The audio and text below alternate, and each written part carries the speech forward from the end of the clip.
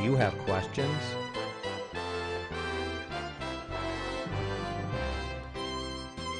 Do you need answers? The Pastor Study will help you find those answers through God's Word. Our teacher today is Pastor Tom Brock. The Pastor Study is sponsored by PastorStudy.org. So grab your Bible and join us for the Pastor Study.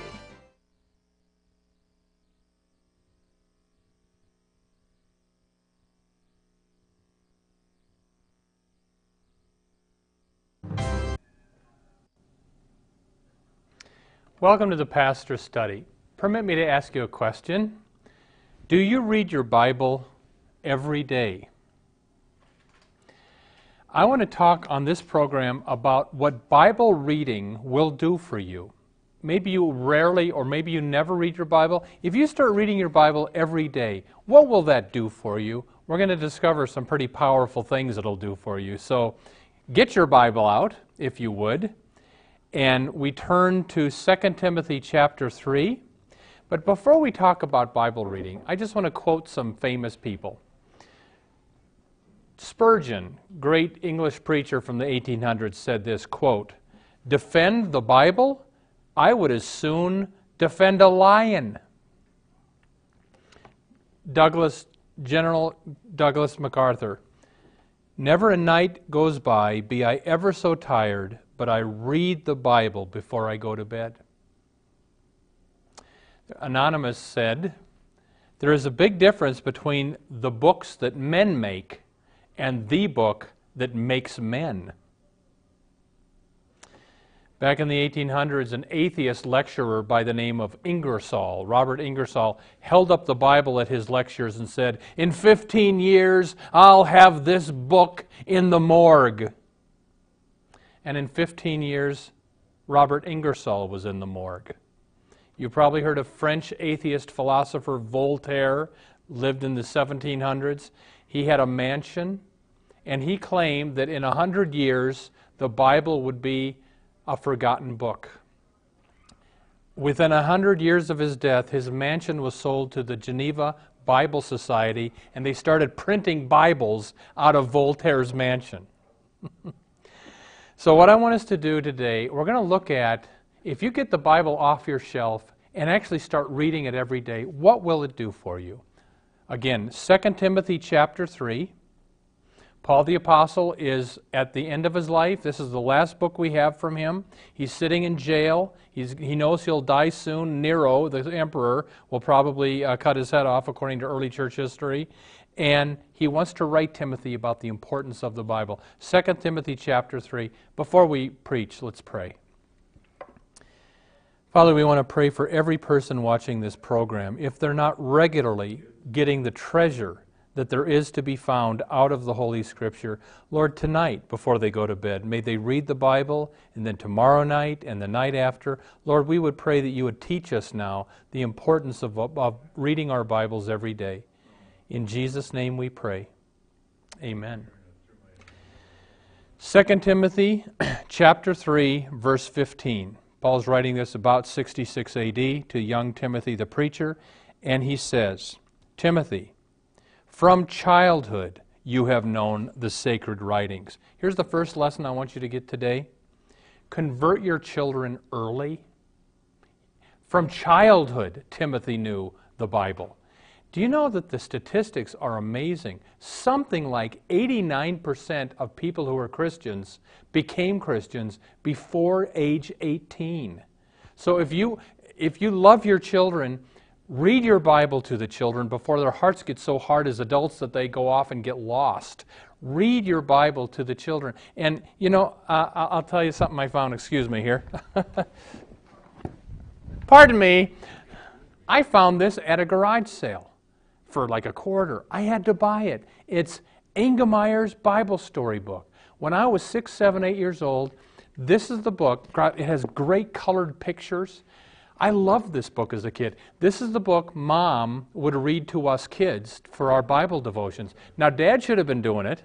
And Dad, if you're a Christian dad, it's your job, not Mom's. It's your job, Dad, to have devotions with your children.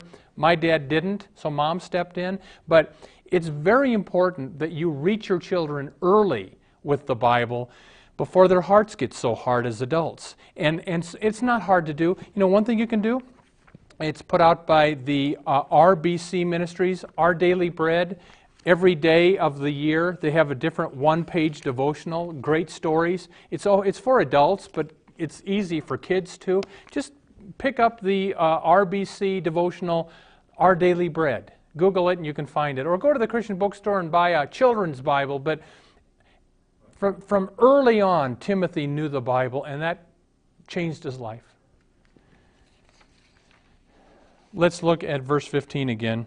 Timothy, from childhood you have known the sacred writings. Here's the next lesson. Don't neglect the Old Testament. When Paul is referring to the sacred writings in 66 AD in this verse, he's not talking about the whole Bible because the New Testament won't be completed until 90 AD or so. So when Paul is saying, Timothy, read the sacred writings, he's talking about the Old Testament. Do you read the Old Testament? Well, no, Pastor, I'm a Christian. I just read the New Testament because the Old Testament doesn't apply to us anymore. Wrong! The only parts of the Old Testament that don't apply to us anymore are the ceremonial laws, the sacrificial laws, and the food laws. Jesus did away with those laws when he died on the cross and fulfilled them. We don't kill a lamb when we sin anymore. We can eat pork now because Jesus fulfilled those laws. But everything else, all the moral law, it stands. It's still there overwhelmingly. Christian, you need to know the Old Testament or you won't understand the New Testament. Next verse. Timothy, from childhood you have known the sacred writings which are able to give you wisdom that leads to salvation. Here's the big thing the Bible can do for you if you'll read it every day. The Bible can save you. I talked to somebody once and I asked him, how did you become a Christian? He said, I started reading the Bible. I said, oh, okay, and then did somebody talk to you about Jesus, or did you go to an evangelism meeting? No. All I had was the Bible. I just started reading the Bible. The Bible converted me. Here's an atheist and his wife. One day a friend hands him a Bible and says, you know, I know you're not a believer, but I just want to give you a challenge. Read this, the most important book ever written. And the atheist says, oh, I don't mind a challenge, I'll read it. So the first week he's reading through the Old Testament and he says to his wife, wife, if this book is right, you and I are wrong. Second week he's reading all the way through the Old Testament. Wife, if this book is right, you and I are lost. Third week he reads all the way through to the end of the New Testament and he says, wife, if this book is right, we can be saved. And they were. You know, just reading the Bible, people get saved. And how do they get saved? That's the next part of the verse. Verse 15, this book can lead you to salvation, which is through faith in Jesus Christ. Now here's the big lesson. Salvation is by faith in Jesus Christ. People don't get this. I mean, you ask somebody this week. I encourage you to do it. If you can try to work it into a conversation, ask somebody this week, do you think you're going to go to heaven when you die? And most Americans say, well, yeah. And then you say, okay, curious, why do you think you're going to heaven? 90% of the people will say, I think I've been good. They think they're saved because they're good. They don't understand they're not good. They're a sinner. All they've earned by their deeds is hell. The only way we get saved, according to this verse, is by faith in Jesus Christ, that He took our place on the cross to pay for our many sins, and that by faith in Christ we are saved. You know, I shared this on an earlier show. I'll say it again. When President Obama was running for president, they asked him about his faith, and he said, I am a Christian. I believe Jesus died for my sins, but I believe other people of other religions are also saved, and my mother, who didn't believe in God, I know I'll see her in heaven because she was the kindest person I ever met. In other words, according to Obama, you can reject Christ, you cannot believe in God, but if you're nice, you'll go to heaven. That's not the teaching of the New Testament. In this verse, 2 Timothy chapter 3, verse 16, we are saved by faith, trust in Jesus Christ. That's the only way we're saved. Verse 16. All Scripture is inspired by God. The word inspired means breathed out, like God went and gave us a book. So, the lesson is God breathed the Scriptures. 2 Peter 1:20 says, men moved by the Holy Spirit spoke from God. In Matthew 22, Jesus says King David was inspired by the Holy Spirit to write the Psalms. So what we have here is a supernatural book that God inspired people to write, and it's the book from God. I was so grieved to read in the Star Tribune newspaper this week, my former bishop, Bishop Herbert Chilstrom. I used to be an ELCA Lutheran. We could take it no longer, and we finally left that denomination because they're so heretical now. To see my former bishop, Herbert Chilstrom, former head bishop, national bishop of the Evangelical Lutheran Church in America, to see him write an editorial for the Star Tribune in which he urged the Catholic bishops to embrace homosexuality and to see that it's really okay if you love each other enough. And it was such a horrible, evil essay. I wrote a letter to the editor back. The Star Tribune said they're going to print it this week. I hope they do. Here's what I wrote. Dear letter to the editor, my name is Tom Brock. I'm a pastor. I personally have struggled with the temptation to same-sex behavior. But I know 1 Corinthians chapter 6, verses 9 through 11 says, fornicators, idolaters, adulterers, homosexuals will not go to heaven. Therefore, it is crucial to abstain from that behavior. And then I said, the sad thing about Bishop Chilstrom, he's a Lutheran bishop. The job of a Lutheran bishop is to follow the Word and not the world. And Bishop Chilstrom is following the world, and he's trying to get the Catholic bishops to follow the world. No, listen, the Bible is the inspired Word of God. God wrote this book. We follow this book, not the world. The problem in the church today, we have bishops, we have pastors that no longer believe the Word of God is the Word of God. What's important is their human opinions. I mean, now and then somebody says, okay, Pastor, I'm going to go shop for another church. I'm not going to go to the ELCA and give up my money anymore. I'm not going to go to the United Church of Christ or the Episcopal Church in America. I'm not going to go to the Presbyterian Church in the United States, USA, that now just did what the ELCA decided to do, ordain practicing homosexuals. I'm going to go church shopping, but how do I find a good church? And I say it's easy. You go to a new church and you want to find out if it's good. After you've shaken the pastor's hand, say, Pastor, can I just have 3 minutes of your time? I'm looking for a new church. Just a few questions. Number one, do you believe the Bible is the inspired, infallible Word of God? Number two, do you believe there's a heaven and a hell? Number three, do you believe Jesus is the only way to heaven? Number four, tell me your views about premarital sex, abortion, homosexuality. And if you get lots of tap dancing, well, that's too complex. Nah, it's not complex. You find another church. The Bible is the inspired Word of God, and make sure you're going to a Bible-preaching church. Verse 16, Paul writes to Timothy, all Scripture is inspired by God and profitable for teaching. Next lesson, the Bible is the highest teaching. In other words, there's all kinds of teachers in our culture. Which one gets number one place? It's the Bible. I will tell you, I went some years ago to a Methodist church at Christmas time. The preacher gets in the pulpit and says, today I will talk about the myth of the virgin birth of Christ. He didn't believe Jesus was born of a virgin. He thought it was a myth. No, the Bible trumps your opinions. Listen, if you're a Protestant, your highest authority is not your pastor. Your highest authority is the Bible. If you're a Catholic, hopefully your highest authority is not the Pope. Your highest authority is the Bible, because Jesus and the Apostles' teaching, which is the New Testament, trumps everything. Popes can be wrong, pastors can be wrong, bishops can be wrong. That's why I'm urging you to read your Bible every day. And I will say this, in our culture though, who is the American culture listening to? It's not to the Pope, it's not to your Lutheran or Methodist pastor. You know what our culture listens to?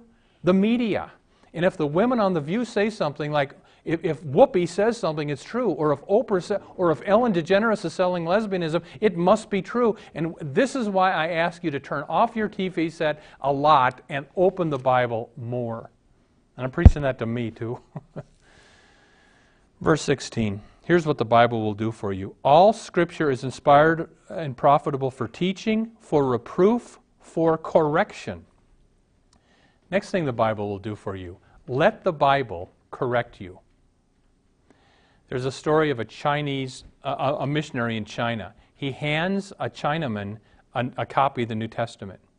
3 or 4 days later, the missionary gets a knock on the door, and he opens up, "Here, you take back that book. I don't want that book. You take the book." And the missionary said, "This is the Word of God. Why don't you want the Bible?" And he says, "When I read that book, it kicked me." I read the Bible every day. Sometimes it kicks me. I'll give you an example. Years ago, when I was in college, I was a Christian but confused, and I started arguing with people. Well, there's not really a hell. And my Christian friends said, "Yes, there is. Read your Bible." So my first year of college, I reread the New Testament. Every time it talked about hell, I wrote it down. And by the end of the year, my mind had changed. And I let the Bible kick me. One reason we read the Bible every day is to let us correct us so we don't end up believing what the media tells us. Next verse, verse 16. The Bible is profitable for reproof, for correction, and for training in righteousness. Here's the last thing the Bible will do for you. The Bible will produce good works in your life. It'll train you for righteousness. When I was a boy, I had an older sister, Ruth Ann. When I would walk into her bedroom at night, she always had her white confirmation Bible on her lap, and Ruth Ann read her Bible every night before she went to bed. When I turned 13 and got confirmed, I got my own confirmation Bible. I don't remember anybody telling me to read it, but because Ruth Ann read her Bible every night, I started reading my Bible every night at age 13. And then I went into high school, and when my friends were getting drunk and doing other stuff, I could never bring myself to do that. And as I think back on it, why? I was reading my Bible every night. You won't be perfect, but the Bible will protect you and train you in righteousness, it says. There's a saying, either sin will keep you from this book, or this book will keep you from sin. Let me repeat that. Either your sin will keep you from reading this book, or reading this book will keep you from your sin.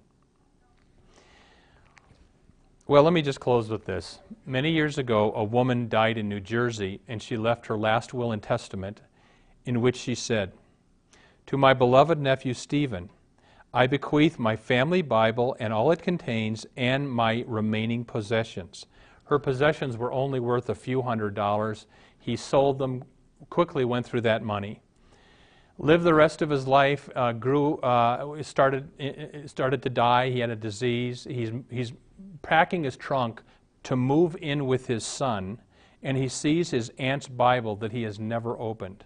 He opens it, and he's dying. He opens it for the first time, and on every other page about was a $100 bill. She'd left him thousands and thousands of dollars. It was all his, and he didn't even know it, and he died. Listen, everybody, God has left you a treasure. It's called the Bible. There's rich spiritual treasure in this book. Don't neglect this book. Open it, read it every day. I want to challenge you. I want to challenge you that starting today, you read the Bible every day. Start either with Genesis chapter 1 and read all through the Old Testament then the New, or start Matthew chapter 1, read all the way through the New and then the Old, but read your Bible every day. I'll just close with this. My mom was a Lutheran. We went to church every Sunday. She went to church. When she got older, it was hard to get out of the house, so she stopped going to church, but it bugged me that I never saw my mom read a Bible. And on and off through the years, I'd go home to Oma and say, Mom, God wants you to read your Bible.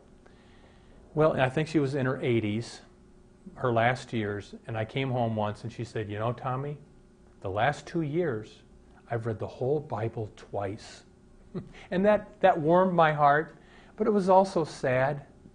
Wouldn't it have been good if she would start reading her Bible every night when she was 12? Listen, everybody, my challenge to you is, let's turn off the TV more, and let's spend a lot more time reading the Word of God so that we won't be duped by our age. I mean, our culture is what I mean by that. Amen. Welcome to the portion of the Pastor Study where we now ask Pastor Brock to share with us his knowledge of Scripture and his insight to answer questions we have regarding the Bible, our Lord, and our everyday walk with Him. As long as we're talking about the Bible here, maybe you can answer a couple more questions. When you talk about the Old Testament commandments, are Christians supposed to keep the Old Testament commandments? Well, the answer to that is overwhelmingly yes. Like, you don't commit adultery, you don't steal, you don't kill. There's lots of moral teaching in the Bible, and all the Old Testament is all true. However, some of the Old Testament commandments were given to the Jews before Jesus fulfilled some of the shadows or the symbolism. For instance, Jackie, when you and I sin, we don't kill a lamb, and we don't have to go to a temple somewhere and kill a lamb. The Jews had to. That was the symbolism coming that Jesus was going to be the Lamb of God. Now that the Lamb of God has died, we don't have to kill lambs. The Old Testament food laws, we can eat pork because that's been fulfilled by Christ. So overwhelmingly yes, but there are certain things, we're freed from the law. We don't have to do the ceremonies, and we don't have to do the sacrificial laws. We're freed from that now because Christ paid it all. So, Pastor Brock, did God dictate the writing of the Bible? I mean, did the writers of the different chapters hear a voice telling them what they were supposed to say? The answer is overwhelmingly no. I think when I was little, my view of how the Bible was written is that Paul put on the headphones, okay, God, Paul's letter to the Romans, grace and peace, that's not the way it worked. I mean, Paul was writing the Romans a letter. The Holy Spirit was inspired. I don't think there's, on a very few occasions, I think the prophets heard a voice and they wrote it down. And in the book of Revelation, they'd hear something and wrote it about. But overwhelmingly, John and Matthew and Mark were just telling people the stories they knew because they investigated it. Did Mark know that for the next 2,000 years his gospel was going to be Holy Scripture? I don't think so. Did Paul know when he was writing to the Ephesians that this letter he was writing to this church was going to be Holy Scripture for 2,000 years? I don't think he knew. God knew. God inspired it all. God put it all together. But that doesn't necessitate dictation. God can dictate, and like I say, a few places he did, but overwhelmingly he just controlled history, controlled people. And the Old Testament is confusing to people because you wonder how these people chronicled these things and for what reason, and how it ties together to the story of the life of Christ that's told in the New Testament. Yeah, which is why it's good to have a Bible commentary. So you can, if you run across a difficult verse or passage in the Old or New Testament, I love having a Bible commentary where I can go and they kind of help explain it for you. Okay, now you talked about a commentary. I guess, what version of the Bible do you recommend to people? My two favorites are the English Standard Version, kind of a newer version. It's very literal with the original Hebrew. The Old Testament was written in Hebrew. The New Testament was written in Greek. The English Standard Version and the second version, the New American Standard Bible, both are very literal translations of the Scriptures. So those, and the ESV Study Bible is tremendous. Okay, but then, Pastor Brock, why are there so many different versions of the Bible? Well, because people have, some versions are more what they call paraphrases to make it super easy to understand. I don't like paraphrases. I want to know exactly what it said, not to get somebody's twist on what he's sure it's, So give me the versions that are very exact. And again, the reason I like the ESV Study Bible, they have right on the bottom of each page, they have notes explaining the difficult verses. So that's a great Bible. Okay, so is it true then that the Bible stories were written down hundreds of years after the fact? I guess, how do we know that they were changed or not invented? You know who Bill Maher is? He's a comedian. No. I think he's got a show Politically Incorrect or something. He's an atheist. He rails against Christianity. And if I remember right, he said on a show, the Bible was written down 300 years after Jesus was on earth. Absolutely not. We have ancient manuscripts to the early, we're talking 100 to 120 AD, Within what? That's 80 years of Jesus' death. We have early manuscripts and fragments of the New Testament that go way, way back. So you can't say that kind of thing. So no, they were transmitted. I mean, Luke, for instance, interviewed probably Mary, probably the apostles, and he wrote the Gospel of Luke. That would have been done within, 20, maybe 30 years of Jesus' death. So, Pastor Brock, you mentioned about that challenging people to read their Bible, to start reading it every day. Is there a plan that you would recommend for people? You mentioned about starting with Genesis, or you mentioned starting with Matthew. What is a good balance for somebody that's going to make that commitment? I would say that if it's brand new to you, you don't really know the Bible at all, I guess I would start with Matthew chapter 1 and read at least a chapter or two a day.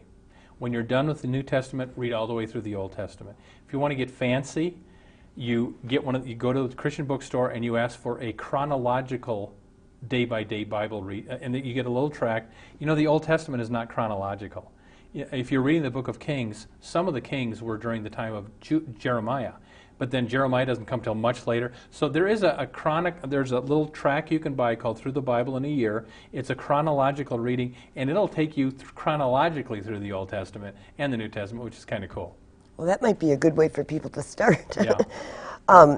We want to thank you for being with us this week. At the end of the program here, you're going to be seeing our website. That's the location where if you want to hear previous sermons and previous shows, they're all there. We just want to thank you for continuing to pray for this ministry. We'd ask that you would continue to do so as we make decisions about what we will be doing with our future. If you're looking for a speaker for your organization or your church, Pastor Brock is available. That information is on the website also. And we just want to thank you for being with us this week. We pray that God will be with you, granting you his richest blessings until we're all together again next time. And begin reading that Bible. Start it tonight and see where you are in another month.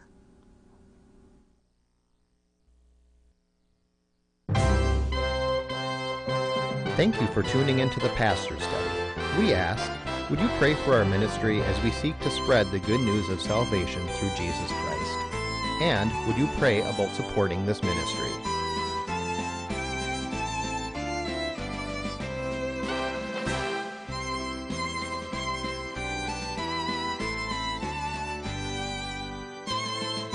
Our address is The Pastor Study, 5200 Emerson Avenue North, Minneapolis, Minnesota, 55430. Our website is pastorstudy.org. And our phone number is 763-260-4484.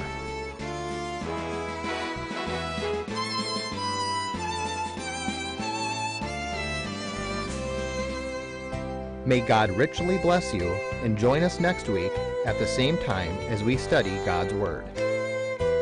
Until then, may the blessing of our one triune God, Father, Son, and Holy Spirit be with you.